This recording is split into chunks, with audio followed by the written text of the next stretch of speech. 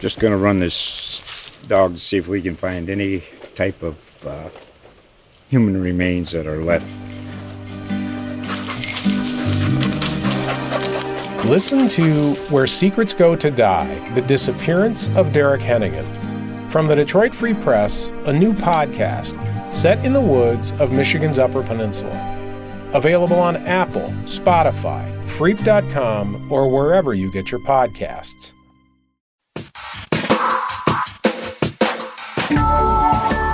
The Other Side podcast's mission is to discuss important cultural and social issues relating to race, culture, gender, and equality.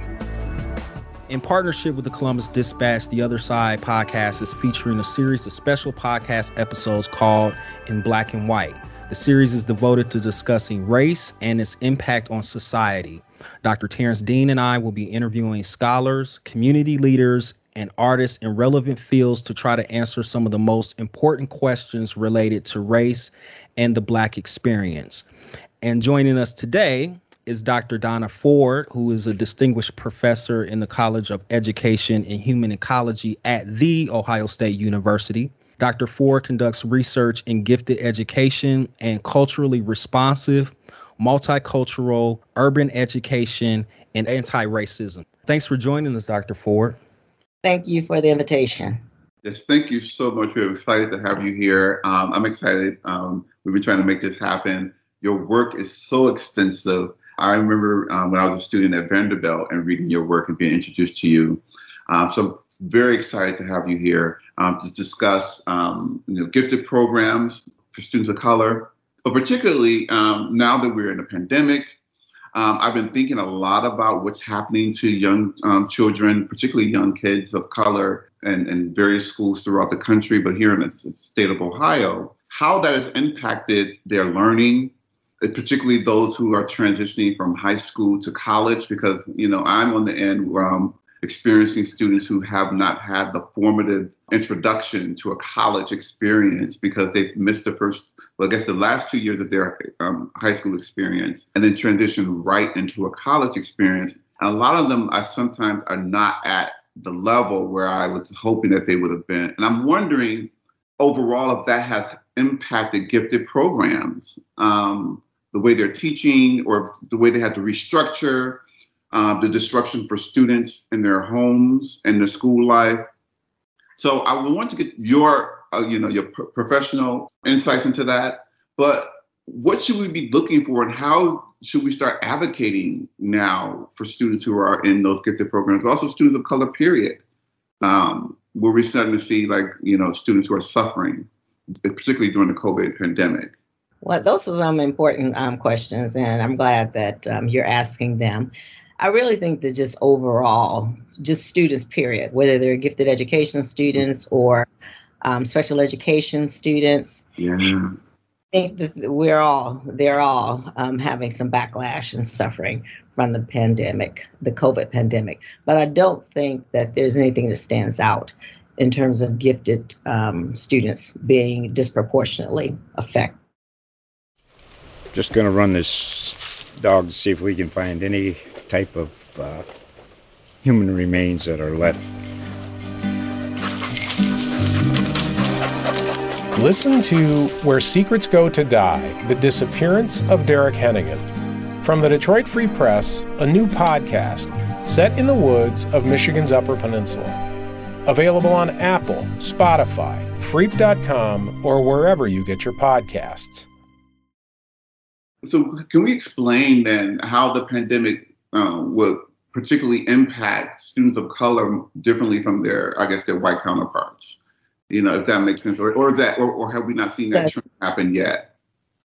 Oh, no, we're definitely seeing a backlash and the negative impact for Black students, especially those who live in poverty or those who come from backgrounds where their parents don't have a college degree or an advanced degree. So, for example, they can't or don't know how. They want to, but don't know how to homeschool their children, to teach their children, while schools are closed for various reasons. So like for today, Columbus City schools, all the schools are closed.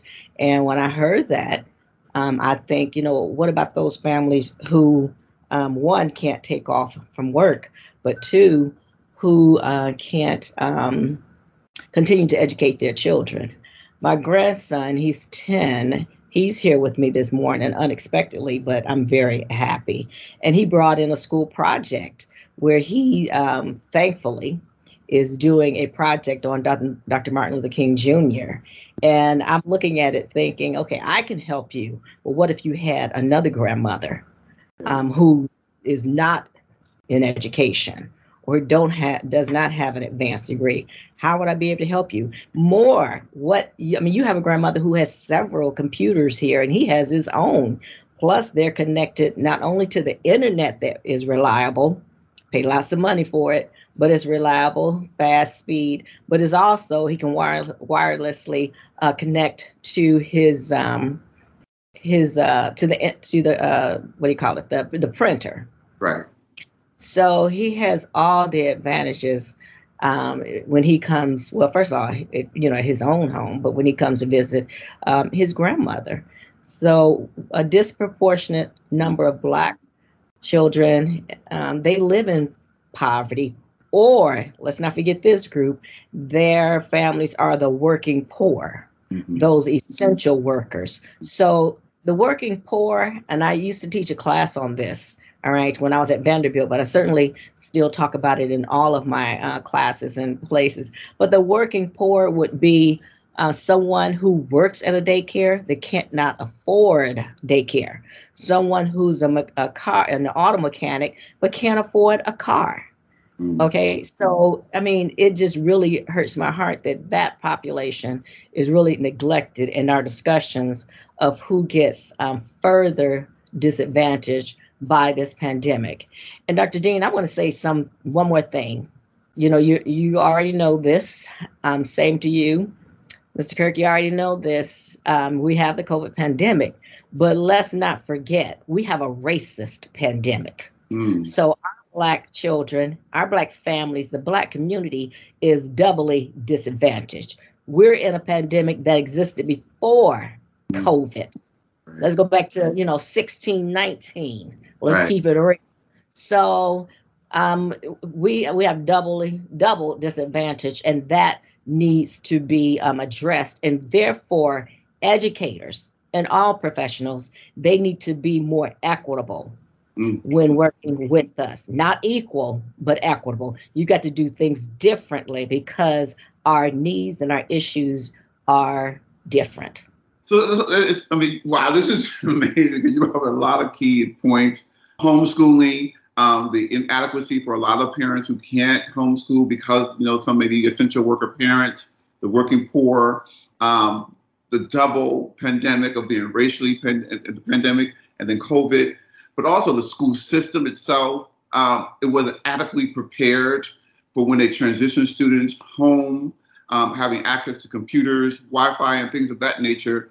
So what does that say about our system, our school board system, not being adequately prepared to have students to be able to work from home or, to transition to those, back and forth from school to their home environments with the necessary technology that's needed and preparing them for a world in the 21st century? The COVID pandemic just highlighted and escalated the issues that were already existing and entrenched in our educational system, where you have Black kids disproportionately, like Black schools, predominantly Black schools, you have injustices. You have racial injustices. You have economic injustices. And they don't tend to have the programs, the resources, the people power in order to really meet the needs of our children. And I mean this sincerely. You can read Carter G. Woodson's The Miseducation of the Negro and just take that date off and slap 2021 and 2022 and hopefully not 2023 on it. Our children too often are just gravely disadvantaged, and it's not a secret. So we need leaders who are bold, who are unapologetic, who are unafraid to take on the status quo and to do what's right for our children and their families. So do you think this is the call to action that our education system needs an overhaul, where we have to reimagine now, since you stated so clearly, we have to reimagine and a overhaul of the insights into the system that had already been systemically disenfranchising students of color. If COVID helped to highlight that, will the school system thus change? Or will it go back to, well, this is the system we know. We've been doing it for over 50 years. It's been working. Like it was designed to work, and that is to further disadvantage those who are already disadvantaged. If the Black community, and we're not homogeneous, but I'm still saying community. But if the Black community does not speak up and hold educators accountable, we will go back to, we will continue to be disadvantaged and disenfranchised, miseducated. So you talked about a call. We need a damn clarion call, a clarion call to bring about equitable change and stop treating our children as throwaway individuals. We don't need, and I'm not trying to play with words, I'm very serious. We don't need a reform. We need a damn revolution. Reform is not enough. And yes, it is my professional opinion, my personal opinion, that we need to overhaul the educational system. But that means that we have to, when I say we right now, I'm talking about Blacks and allies and other minoritized groups, we need to hold these educators and decision makers, the school boards, the superintendents, et cetera, accountable. Look at the problems right now. We haven't even gotten to gifted education. And advanced placement. Right. Just do this whole discussion on the unjust educational system during the pandemic, before the pandemic, and let it not, keep rearing its ugly head after the pandemic. Wow. I'm sorry, we need more empathy and compassion among those with power to give up some of their white privilege, their economic privilege, and their clout, and spread this around. There is more than enough for all of us, and stop hoarding all these resources. And our educators, I'm teaching a class right now called Anti-Racist, Culturally Responsive Education. And I have a similar one on gifted and talented education and advanced placement. And my goal is to speak up and be a voice that is not going to be silenced. And you can try to ignore me, but I'll tell you one thing, I'm persistent, and you will hear me. Right.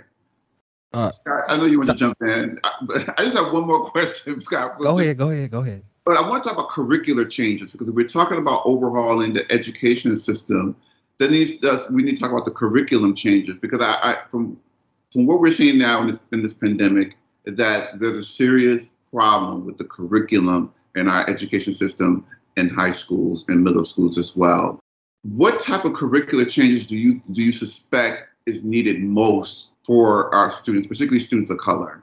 Well, if I can, let me narrow it down to two things, but I can certainly talk about more. So one is, and I've written about it, one is that we need to have more rigor in our classrooms, just in any setting overall, but where there are Black and other minoritized children. And I've written about this, I've said this, what Black children are getting now is not too often rigor. We're getting rigor mortis. We are bored, we are disengaged, we are unaffirmed as culturally responsive individuals. So one is, we need educators to have higher expectations, and with higher expectations becomes more challenge.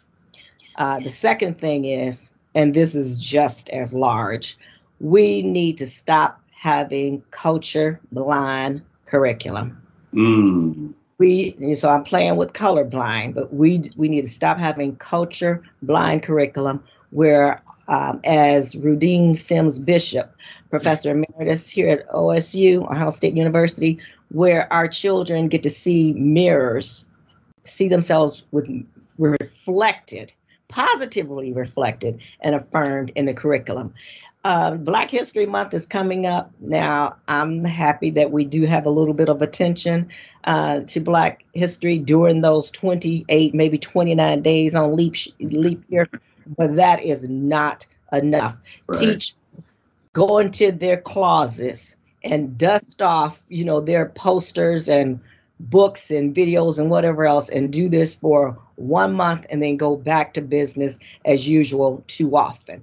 I cannot say enough that we need educators to provide not just minoritized children, white children need multicultural education. So we need to do this for all of our children. It's a win-win situation. And related to that, and this is a piece that just came out, I think it was yesterday or the day before, in Diverse Issues that myself and 2 other colleagues wrote. But we talked about the paucity of multicultural literature. Mm. And so we started off with a real story of a little 2-year-old who was watching a Disney show. And when he saw the character, he thought it was him. And he got so excited. And that's what our children do when they see characters on television, in movies, in books, and more that look like them, and they want to read. So many people know about being illiterate. You can't read at a certain level. Mm-hmm. All right. But they don't know as much about being illiterate. And that is, you can read, but you won't. You can read, but you don't. And we have our children talking about, I don't want to read that. I want a book with a Black girl on it. I want a book with a Black boy on it. I'm not reading that. Right. And it's real. So we need to be more responsive with this curriculum. Last, I'll say, I developed in 1999 what is called the Ford's My Bloom-Banks Matrix. So it's based on Bloom's taxonomy for rigor, and it's based on James Banks' 4 levels of how to infuse multicultural content in the curriculum. So the 2 lowest levels, no. The 2 highest levels, yes. But most schools are at the 2 lowest levels, which is contributions and additive. They're not at transformation and social action / social justice. So again, it goes back to miseducation. Right. So yes, we need rigor and we need relevance. Wow. Dr. Ford, talk about your field of expertise, which I find fascinating, and the whole gifted, talented education system across the country. Can you briefly tell us what qualifies a student to be labeled as gifted? What does a student or a child have to do to earn that classification?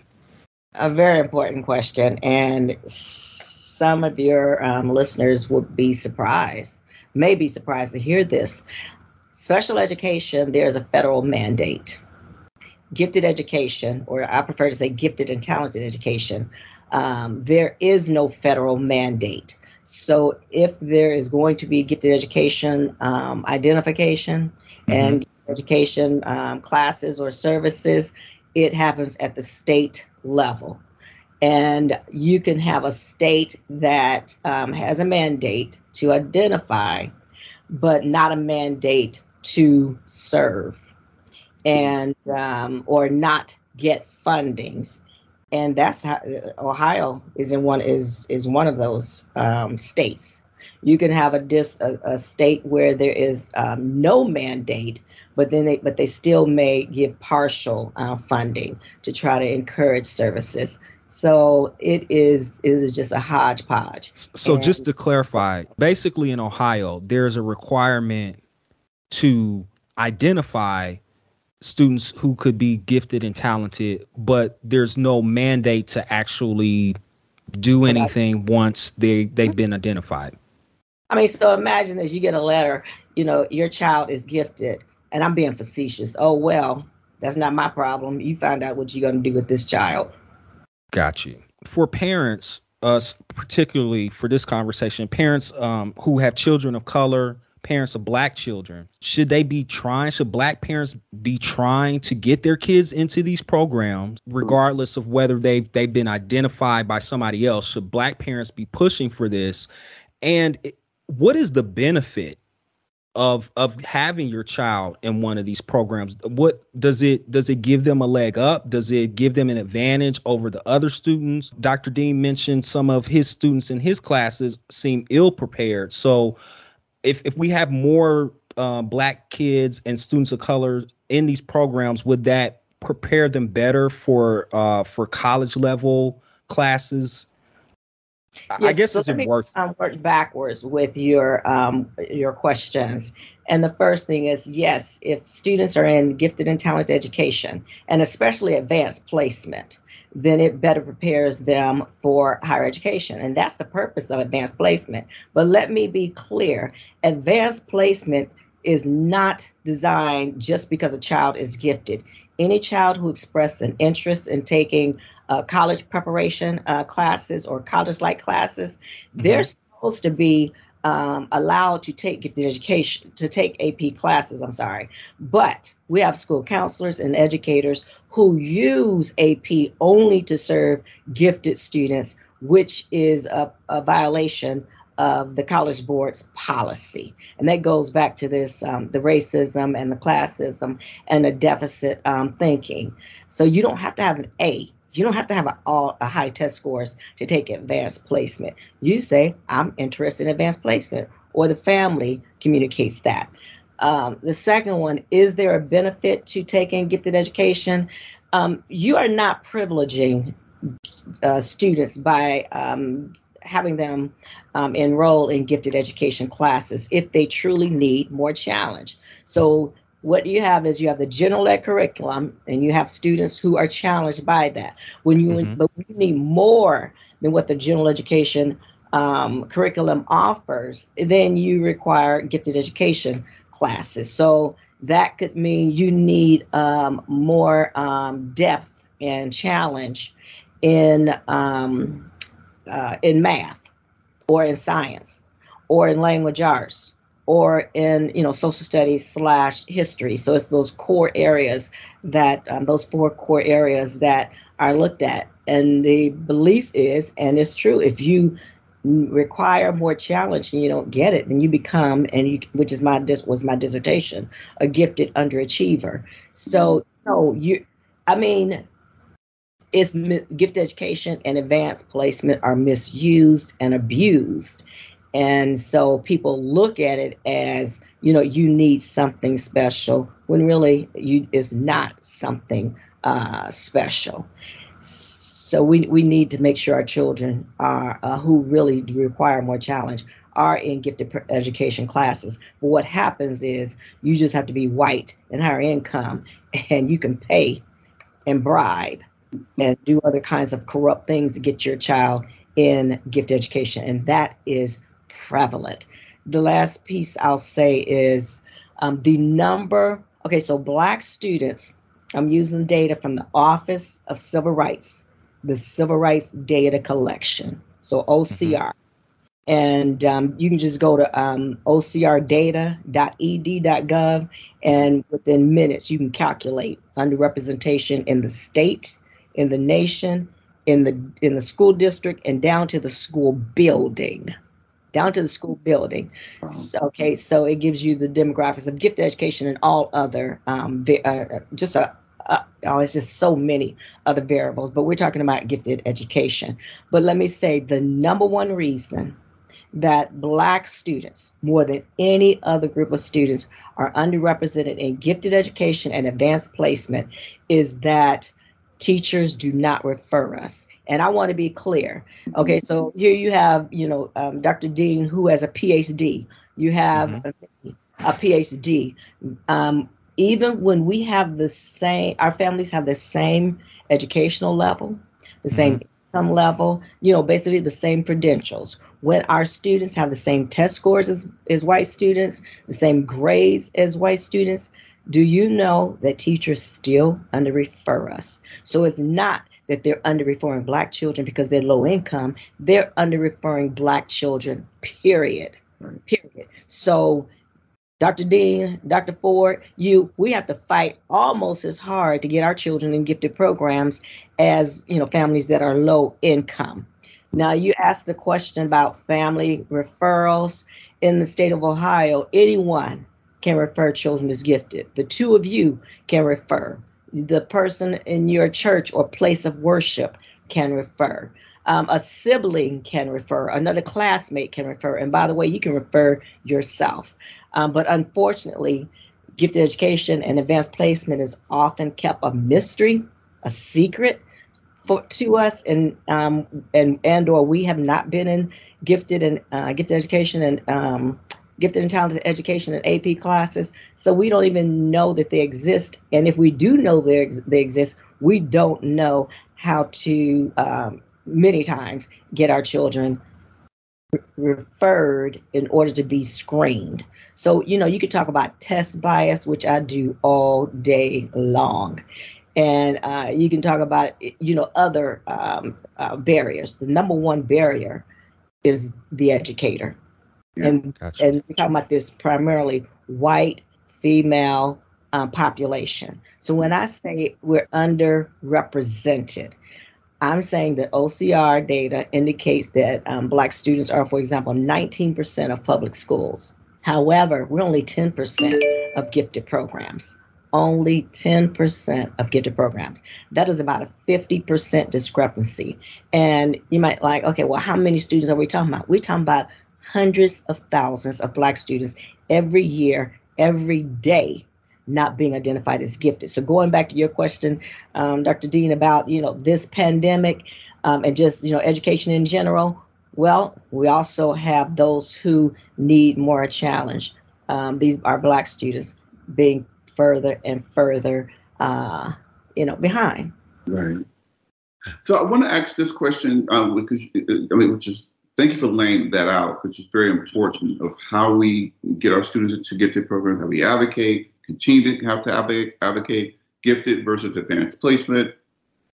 I want to, when I said when they get to college level, something, Scott, this goes back to your question about being ill prepared. When I said that, I want to clarify too that all gifted programs are not homogenous. So what they learn in gifted programs in Ohio is not the same as what they learn in New York. And so students who come to college who have been in gifted programs, who are Black students, and they tell me, oh, I was in a gifted program in my high school. And they tell me, and I said, well, where did you go to school? They say, well, I went to a school in Chicago. It was all Black students. And I was like, okay. And then when I hear students who went to an all-white school, where they were a minority student and they were in a gifted program.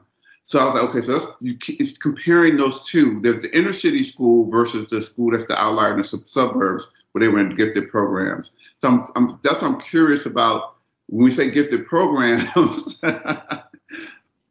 they're differently set up in various different places. And now, Dr. Ford, if you could share that. Well, let's back up a little bit.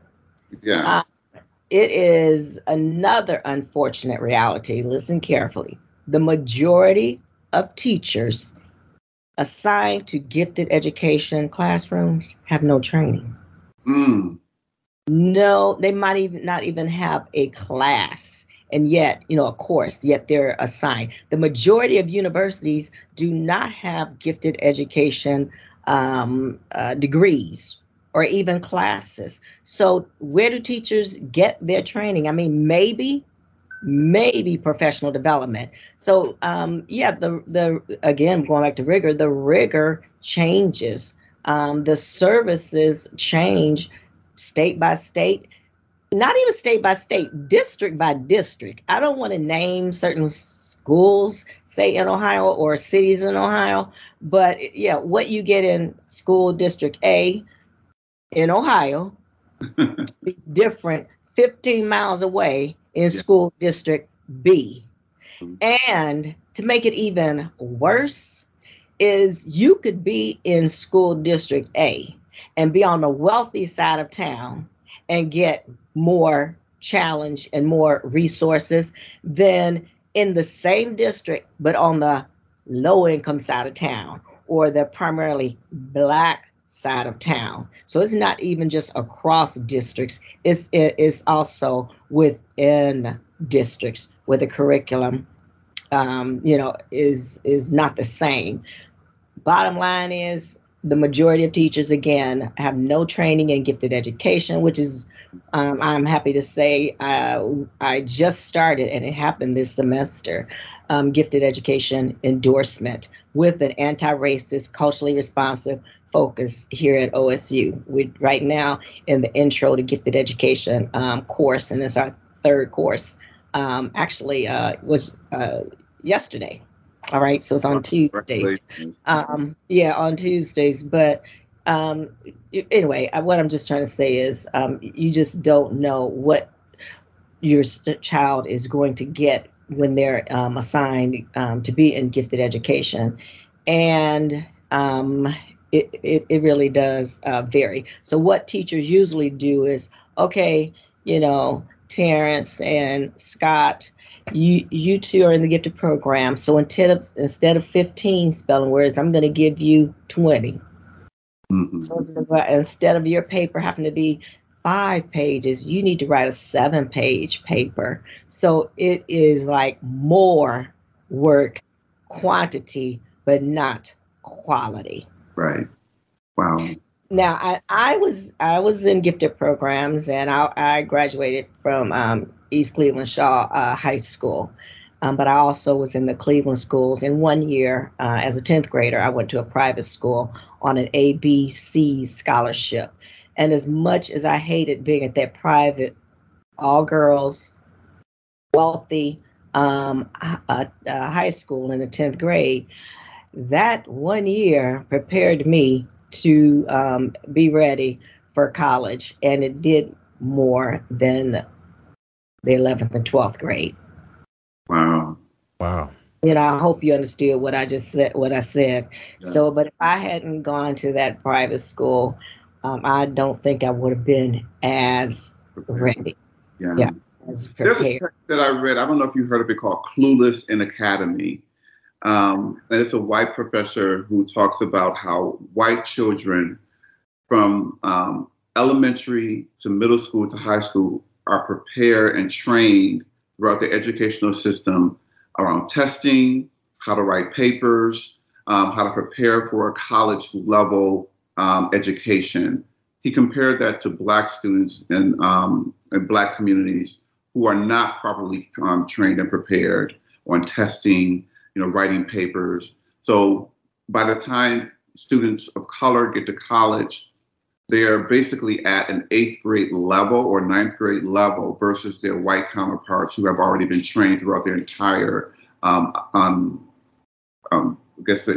elementary and middle school and high school level training. And so that's why I was asking, so the disservice that our educational system has. How do we? You said there needs to be a revolution in overhauling that. Will that happen? Are the resources there and available? Well, my question is, to add on to Dr. Dean's question, if these things are necessary that are being taught in the gifted and talented curriculum, why don't we just make it for everybody? Why is there this special curriculum for some students? Why don't we just teach these things to all of the kids? Why don't we just do that? Yeah. So when people talk about gifted education curriculum, I mean, there's different models out there, but the one I believe in is where you take the district's curriculum, the general education curriculum, and you modify it, right? So students may be compacted, so they don't spend as much time on that unit because they already know it, or they may be accelerated, they go a little faster. or they might know so much about it that you don't want to waste their time trying to reteach it. So you can give them some like independent study assignments and more. There's also subject acceleration, grade skipping. I mean, there's many types of services, but they don't always exist equally, so to speak, throughout districts. So I think like some of the strategies that trained gifted education teachers have can be used in the general education curriculum. And so I do advocate that all teachers get some gifted education training. And I've made that recommendation even to the Columbus City Schools, and that's what we are negotiating now. Right now is an N of one. I'm the only one assigned teaching gifted education classes, although we have Dr. James Moore, who is James Moore III, the Vice Provost for Equity, Diversity, and Inclusion here, one of my dearest colleagues. He is another person who's trained, but beyond the two of us, there's not many. So, but we are going to do better and do right by teachers to make sure they get trained. So I got to say this again. You don't give them give the students a different curriculum. You use the general education curriculum and you make modifications. Right. And that will take away this elitism and you're doing something special, etc. By the way, you do the same with students in special education. You take the general education curriculum and you modify it based on what their needs are. But I want to go back to something Dr. Dean said, and that is this. Going back to, to the book that you mentioned, that is just all too familiar. You graduate from a low-performing district, all right? A low-performing district, and you're in the 12th grade. You probably, if you lucky, got a damn 8th grade education. You said 11th. And then you have another school district, and one I'm thinking of here in Ohio, but I'm close by. But, those students are in the 12th grade and they're doing college work already. So one is getting 8th grade, the other one's getting college. They're like 8 damn years ahead. Right. All right. Eight. And I remember venting about that when I lived here in Columbus, because I knew the schools more. I've only been back like a little over 2 years. I knew the schools more, and you could tell me the name of the school and I could predict the quality of the curriculum and the training of the teachers by that.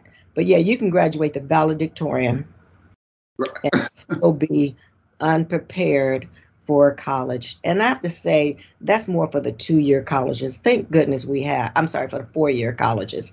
Unprepared. Thank goodness we have the community colleges, the 2-year colleges, to provide that safety net to help our underprepared but very capable Black students. I repeat, undereducated, underprepared, but very capable Black students to do well in a university, a 4+ year institution.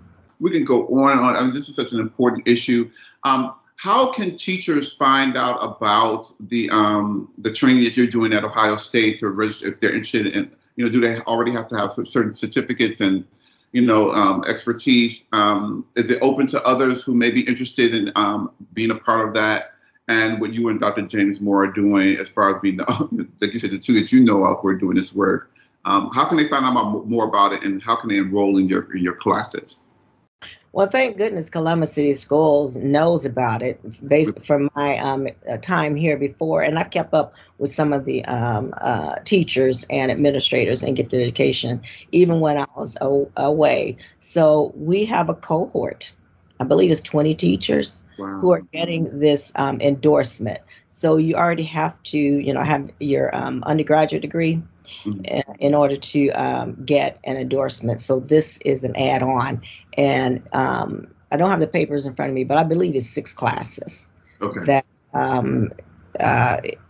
we will have. And again, we already started with the intro to gifted and talented education class right now. And some other school districts, have heard, that I'm back. And so we are having conversations about, can we have a cohort of their teachers. And so does the school district help cover the finances for those courses? Yes. Okay. Great. Dr. Ford, thank you so much. We really appreciate you taking your time to share with us about what's important, why it's important, the overhauling, and also the revolution that needs to take place in our educational system, but also how parents can actually know the difference in advocating for their kids around gifted education, advanced placement.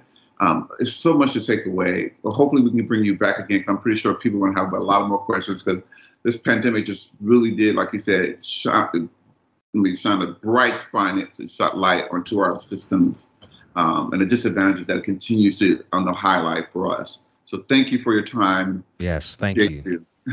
Well, let me. I always like to end with some kind of quote. Okay. So when I was growing up, and it's still, I see it every now and then, I would always hear the United Negro College Fund, and they said a mind is a terrible thing to waste. And that motivated me to keep staying focused. And I created this word that doesn't exist, but it's focused and organized. All right. So keep focused. But anyway, the United Negro College Fund says a mind is a terrible thing to waste.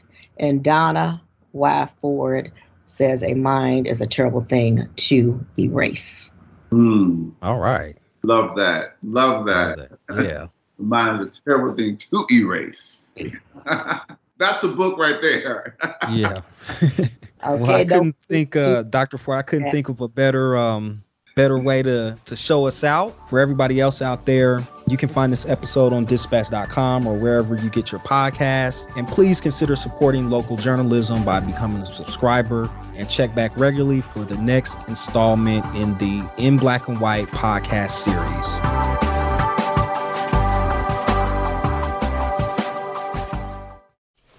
Just going to run this dog to see if we can find any type of human remains that are left. Listen to Where Secrets Go to Die, The Disappearance of Derek Hennigan. From the Detroit Free Press, a new podcast set in the woods of Michigan's Upper Peninsula. Available on Apple, Spotify, Freep.com, or wherever you get your podcasts.